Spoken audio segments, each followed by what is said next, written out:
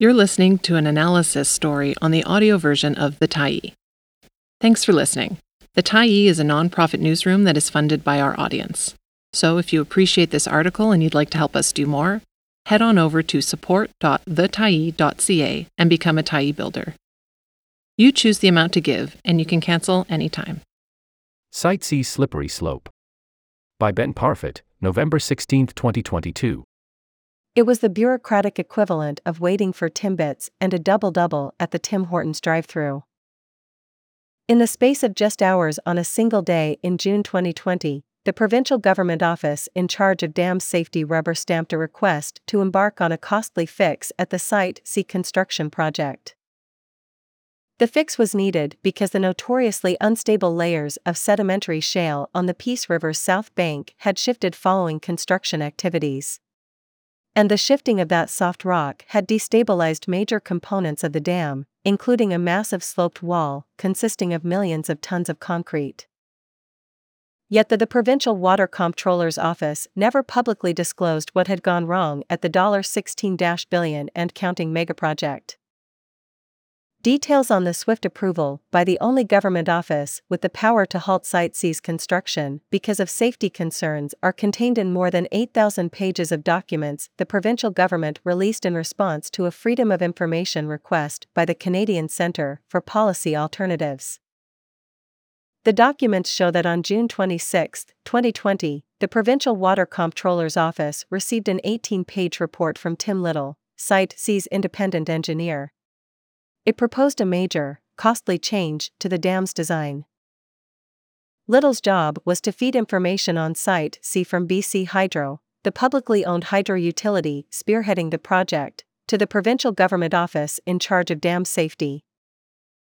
It was that office's job to review Little's submissions, weigh the consequences and decide whether to issue BC Hydro with permits that would let it advance to each new phase of construction, or to order course corrections. Little's report was a bombshell. The connections between layers of soft sedimentary shale beneath the dam had weakened, causing tiny, but troublesome, ground movements. Worse, this had happened after millions of tons of roller-compacted concrete, a type of concrete which can be laid down quite quickly, had already been placed to make a huge, sloped wall known as a buttress, the foundation for some of Site C's most critical infrastructure, including its powerhouse, turbines, and spillway. Detailed mapping of excavations and monitoring with geotechnical instruments during construction to date have identified that certain bedding planes have lower strengths and are more critical to stability than previously considered in the design, Little reported to Richard Penner, a professional engineer who, in turn, reported to Water Comptroller Ted White. That has led to design revisions for the dam's foundations, Little reported. It is hard to overstate the seriousness of Little's warning. The buttress, which formed one arm of the dam, was sitting on top of what geologists call soft or near rock. There was a risk the shale layers were weaker than thought and could shift, causing ground movement. Yet in a matter of hours, the regulator gave BC Hydro everything it asked for, with nary a hint from the Water Comptroller's Office that a delay was in order. All of this was a sad but foreseeable outcome, says U.S. energy economist Robert McCullough, who has studied Site C in detail, has decades of experience analyzing hydroelectric projects across Canada, and who was once an executive at Portland General Electric, a privately owned hydro facility in Portland, Oregon. Site C is simultaneously a BC Hydro project and a BC government project, because as a Crown Corporation BC Hydro's sole shareholder is the province. Effectively, that means the government is regulating itself at Site C. This is an ongoing concern for me, the lack of separation between the reviewer and the entity being reviewed, McCullough says. The lines get even blurrier, he suggests, when a key player in the regulatory process has deep ties to both BC Hydro and the Site C project itself. In this case, Tim Little was a senior engineer at BC Hydro, where he worked on various aspects of the Site C project. He then became a consultant to BC Hydro, before being nominated by BC Hydro to be Site C's independent engineer. The BC government then accepted the Crown Corporation's nominee, appointing Little to be the critical liaison between BC Hydro and the Water Comptroller's office. What made Little's report even more disturbing was that Site C's design called for the potentially unstable buttress to be joined by an as-yet-to-be-built earthen wall. The shale below the critical corner where the buttress and earthen wall would meet to form a highly unusual L-shaped dam was also weaker than previously thought. It, too, needed enhancement. If ever there was a time to push the pause button, this was it. Yet, in a matter of hours on the very same day that he received Little's report, Penner granted BC Hydro everything it asked for. My decision is to authorize BC Hydro to proceed with stability enhancements for RCC buttress and earthfill dam right, south, bank as described in the submission, Penner wrote, adding elsewhere that without the changes, the whole thing might come crashing down. With the decrease in interpreted shear strength of the underlying bedding planes, the structure is subject to failure, Penner wrote. Anchoring 3 million tons of concrete? The most immediate of the approved changes or enhancements outlined by Little and approved by Penner called for BC Hydro to sink 162 steel bars or rods in front of the buttress, where just shy of 3 million tons of concrete was in place. The reinforcing bars were intended to anchor all of that mass, preventing it from moving. The selected approach is to install foundation anchors extending across bedding planes, BP29A and BP30 in the bedrock below the base of the RCC, roller compacted concrete, buttress.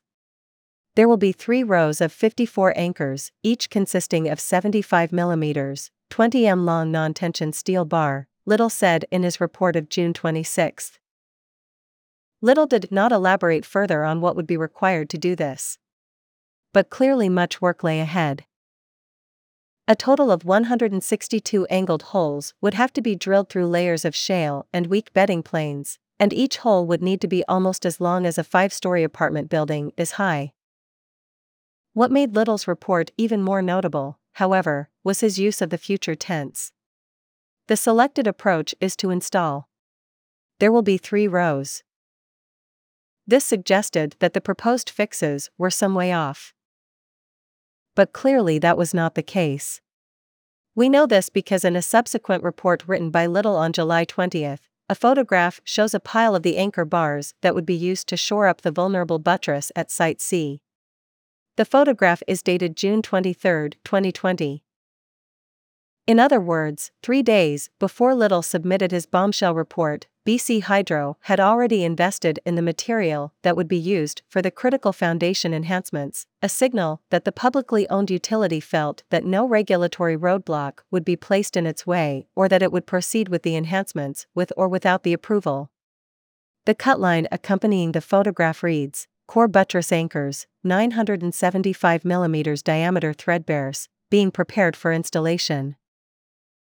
Also revealed in Little's July 20 report is that by the end of June 133 of those 162 holes were already drilled, with 30 of the steel bars already inserted. Little's July report also revealed something else. For several months he'd been meeting with BC Hydro officials and Site C's Technical Advisory Board to discuss problems at the construction site. A project risk. Less than 2 weeks after Little's disclosures, Provincial Energy Minister Bruce Ralston held a press conference on July 31, a Friday heading into the long weekend. Ralston announced that the government had appointed former Deputy Minister of Finance Peter Milburn to investigate Site C's problems and spiraling costs. Ralston did not address what the Water Comptroller's office knew about problems at Site C, when it learned of those problems, or what it had done about them. The press conference coincided with BC Hydro's voluntary filing of a quarterly report on Site C with the BC Utilities Commission.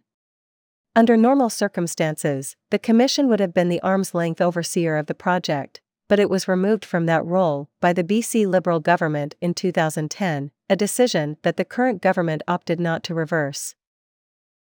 In a cover letter accompanying the filling with the Commission, BC Hydro CEO Chris O'Reilly first blamed the project's skyrocketing costs and delays on COVID-19. But he later wrote a project risk has materialized on the south bank. Towards the end of December 2019, investigations and analysis of geological mapping and monitoring activities completed during construction identified that some foundation enhancements would be required to increase the stability below the powerhouse, spillway, and future dam core areas. The foundation costs are anticipated to be more substantial than initially expected in January. Neither Ralston nor O'Reilly was asked then about when BC Hydro had officially alerted the Water Comptroller's Office to those problems. But BC Hydro's filing with the Utilities Commission indicates that senior executives knew of serious project risk issues long before Little filed his June 2020 report, a fact well documented in an investigation by the Narwhal. BC Hydro's most recent report to the Utilities Commission was in June. It notes that in addition to the 162 steel rods used to stabilize the buttress in 2020, even more reinforcements are now needed. The report flags that another 48 large-diameter concrete-filled vertical steel piles now must be placed near the dam's powerhouse. The latest enhancements will allegedly be completed by next spring at undisclosed additional cost to Site C's already bloated $16 billion price tag. The independent engineer. When BC Hydro nominated Little to be Site C's independent engineer, the Water Comptroller's Office quickly deemed him to be an appropriate and satisfactory choice. Little was not, however, independent, at least not by commonly accepted definitions of the word. He had worked for years as a BC Hydro engineer before forming a consulting company, with BC Hydro as its main client. According to BC Hydro financial statements, T. Little Consulting Incorporated received more than $2 million in the past 10 years, with the bulk of that money covering Little's services as Site C's independent engineer. By accepting Little's nomination, the Water Comptroller's Office was knowingly basing its decisions on the advice of someone who had deep ties to BC Hydro and was personally and professionally invested in the Site C project. Which comes as no surprise to McCullough. It would be very unusual that a decision-maker would appoint an advisor who is likely to oppose his project, McCullough says, when what you really need is someone who is there to provide a firm check and balance. Decades of warnings.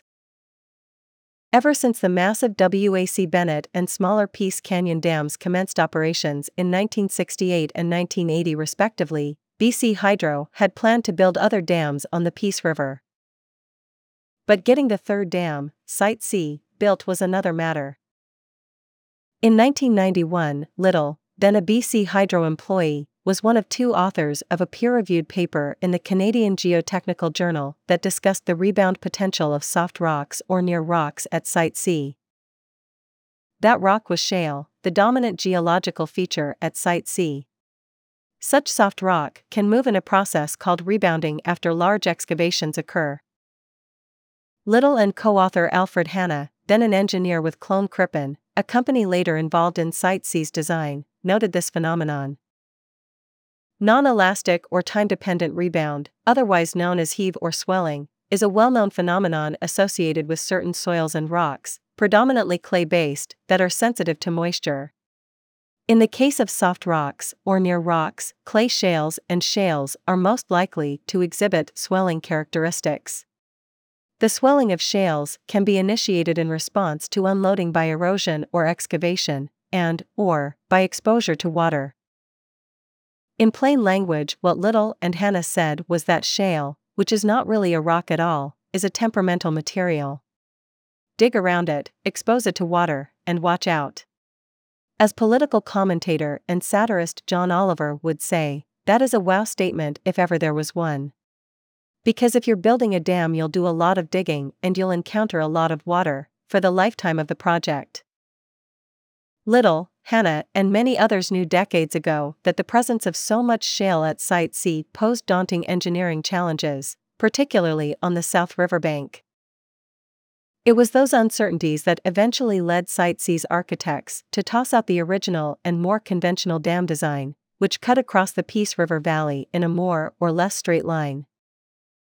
What was once straight became a dramatic L-shaped structure featuring a massive concrete wall or buttress that paralleled the South Riverbank from west to east and an earthen dam that cut across the river valley from north to south to join the concrete edifice at a sharp right angle.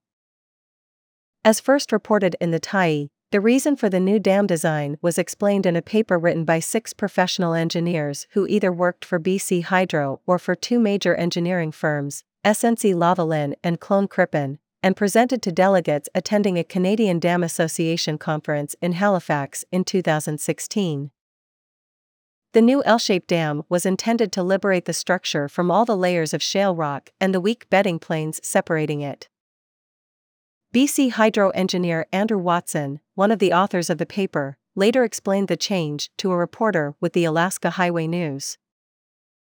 The new design will minimize the depth of the excavation required under the generating station, which will reduce concerns about foundation stability. We now know this wasn't the case. The massive wall of concrete constructed parallel to the problematic riverbank quickly became embroiled in its own stability problems. Milestone or millstone? Notable problems that have delayed scheduled construction activities and inflated Site C's costs include a 400-meter-long tension crack on the excavated North Riverbank that necessitated the removal of hundreds of thousands of additional tons of earth, problems completing the drilling of diversion tunnels, which led to delays in diverting the Peace River around the construction site, and dangerous buildups of dust and falling slabs of concrete in a drainage tunnel. But one thing that BC Hydro's contractors did get done well ahead of schedule was to pour all of the concrete to make the buttress that subsequently was identified as at risk of failing. On November 1, 2019, BC Hydro boasted in a press release that another 585,516 cubic meters of roller-compacted concrete had been placed that year. The major milestone was achieved 7 months ahead of schedule, bringing the total volume of concrete poured at the site to more than 1.2 million cubic meters, which BC Hydro noted was 6 times more concrete than that used to build the world's tallest building in Dubai. What BC Hydro did not say in that press release is that such concrete has its drawbacks. Unlike conventional concrete, which is wetter and poured into forms that hold it in place until it hardens, roller-compacted concrete is a drier mix that is placed with asphalt pavers and then compacted by vibrating rollers. Its great advantage is that it can be laid down quickly, without joints, forms, or steel reinforcing, all of which increase costs. It is also strong and durable, if done right. But on Civil Jungle, a website that discusses products used in engineered projects, there are warnings about its downsides.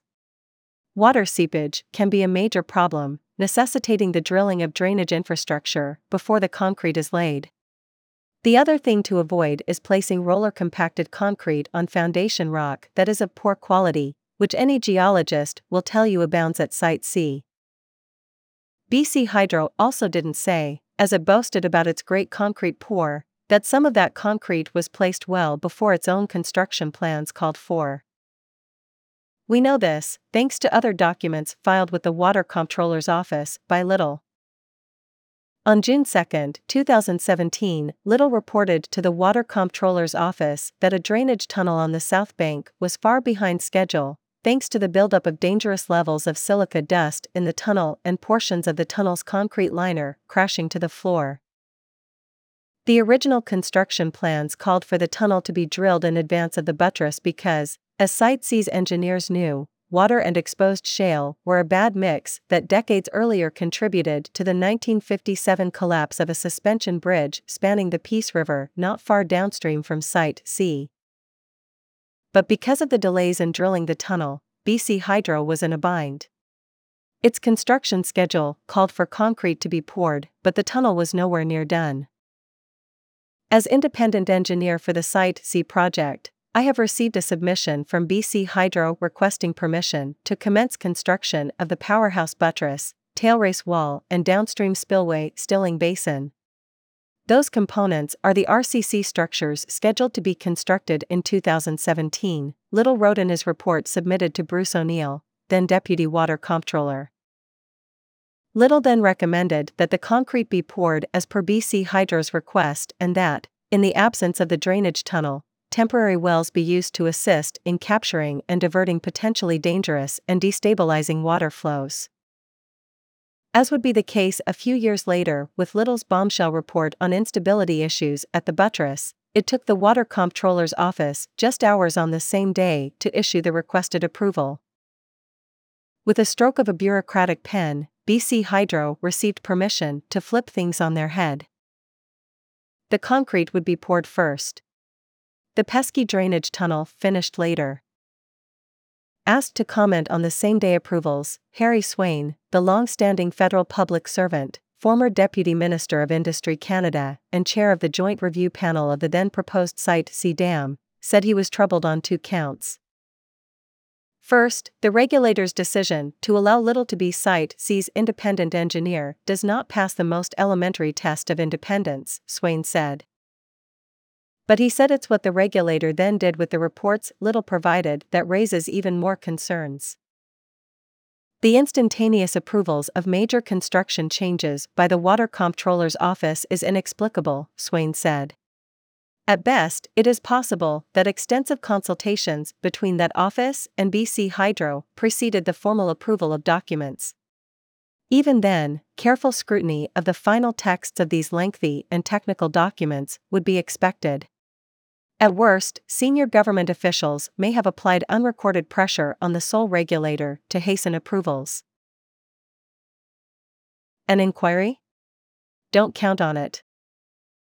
For 44 years, Ken Farquharson was a civil engineer, working on major projects including BC Hydro's Mica and Keenlyside dams.